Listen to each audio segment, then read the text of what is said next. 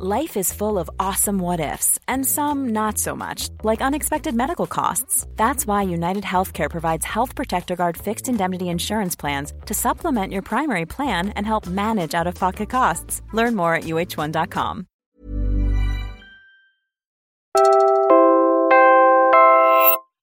You're about to listen to an episode from the Teka Teka News podcast. If you like what you hear, follow Teka Teka News on your podcast app for concise news and useful explainers. For decades, the Rohingya people have faced persecution and abuse. Many of those who remain in Myanmar are forced to live in camps in Rakhine State, violently driven from their homes, their villages razed to the ground. Those who flee targeted persecution risk travel over land and sea to seek refuge in countries such as Bangladesh, Malaysia, Cambodia, Thailand, and India. I'm Paul McFun, the Director of Doctors Without Borders, covering Indonesia, Malaysia, Philippines, and Thailand. You're listening to Teka Teka News. These are my thoughts on the plight of the Rohingya Muslims in Myanmar.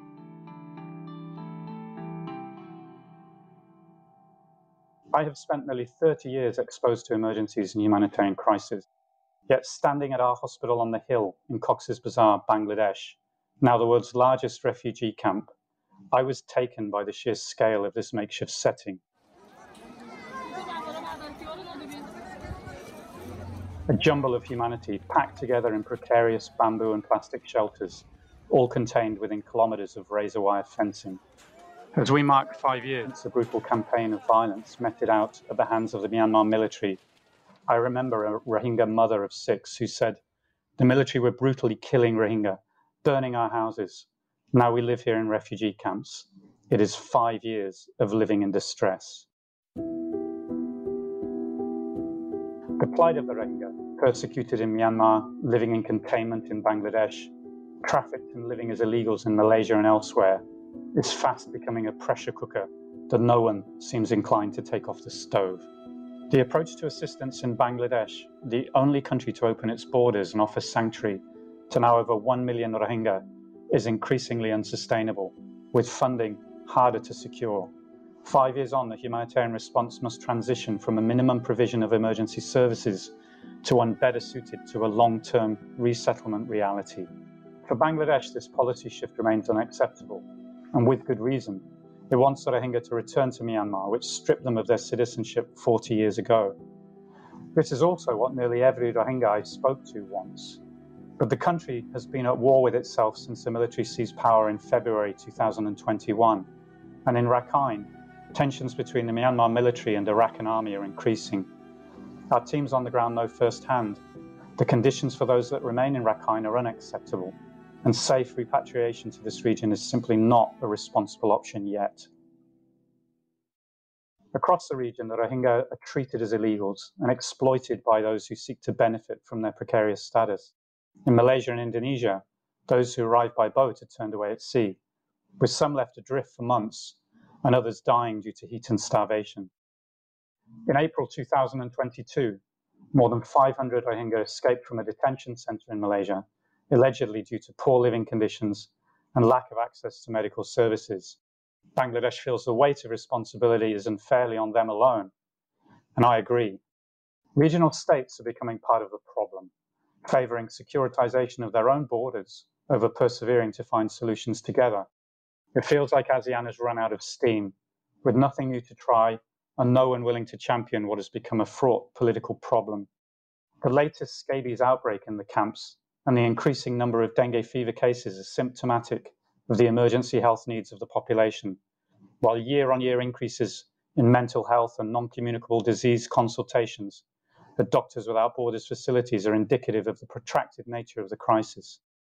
In Cox's Bazar, our mental health professionals told me how emotionally draining it is to know that they cannot change the root cause of people's mental health conditions. At the end of a psychosocial session, our patients return to an existence devoid of prospects, in overcrowded camps that are becoming increasingly unsafe.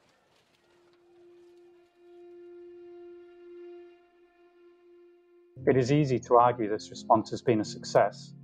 It has reduced loss of life, alleviated the worst suffering, and created order out of chaos. But we must ask ourselves, are we becoming complicit in a system of containment, repression, apartheid even, for a population with nowhere else to go? The reality is, we're substituting for the failures of Myanmar to redress its wrongs. We are also trying to cope with the cost of political inaction, an impotent failure of collective progress from regional states and the international community to find durable or even temporary solutions, but better ones. In all of this, the Rohingya remain extremely grateful to Bangladesh for giving them haven, as hopeless as their situation appears to be. They don't consider themselves to be stateless, rather denied the right to citizenship in a state and region they historically identify as their own. The majority say they want to return, but they will not risk a repeat of history where their children may be taken away at any moment, never to be seen again. Looking out from Doctors Without Borders Hospital on the Hill, I realize we must all push back against the overwhelming sense that this cannot be fixed. There are things that can be done. A good start would be ending draconian refugee policies practiced across the region. Australia's new government could set the tone for humanity and solidarity, starting with the Rohingya. They can seek to open resettlement pathways for Rohingya from Malaysia and Bangladesh. Australia could recalibrate its anti-human traffic support across the region to be more accommodating of people who qualify as refugees and deserve extra protections. Malaysia, Thailand, and Indonesia must be more accommodating of refugees. They cannot be treated as irregular economic migrants.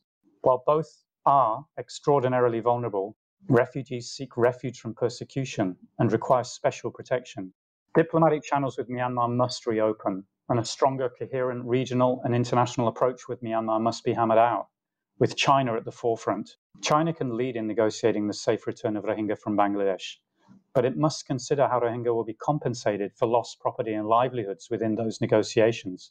Returns must be more than a political facade and must solve the issues of the Rohingya themselves. Failing a meaningful and safe return to Myanmar, I worry what the future holds. How long can people live with so little basic protection and hope? Trauma is cumulative. After 40 years of statelessness and injustice, I worry the care we provide only manages to keep people alive to live in hopelessness.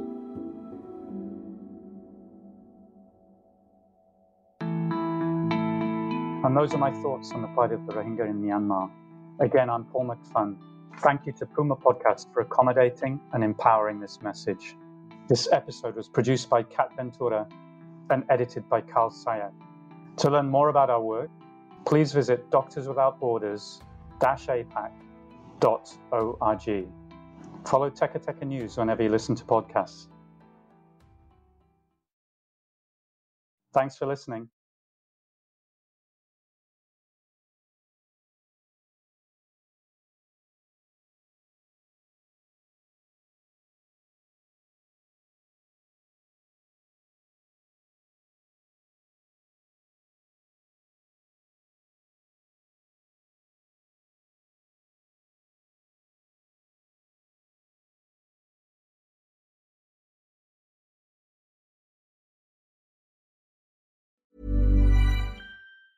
Ever catch yourself eating the same flavorless dinner 3 days in a row?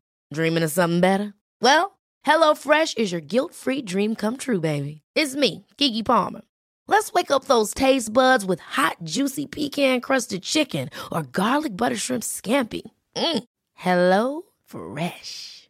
Stop dreaming of all the delicious possibilities and dig in at HelloFresh.com. Let's get this dinner party started.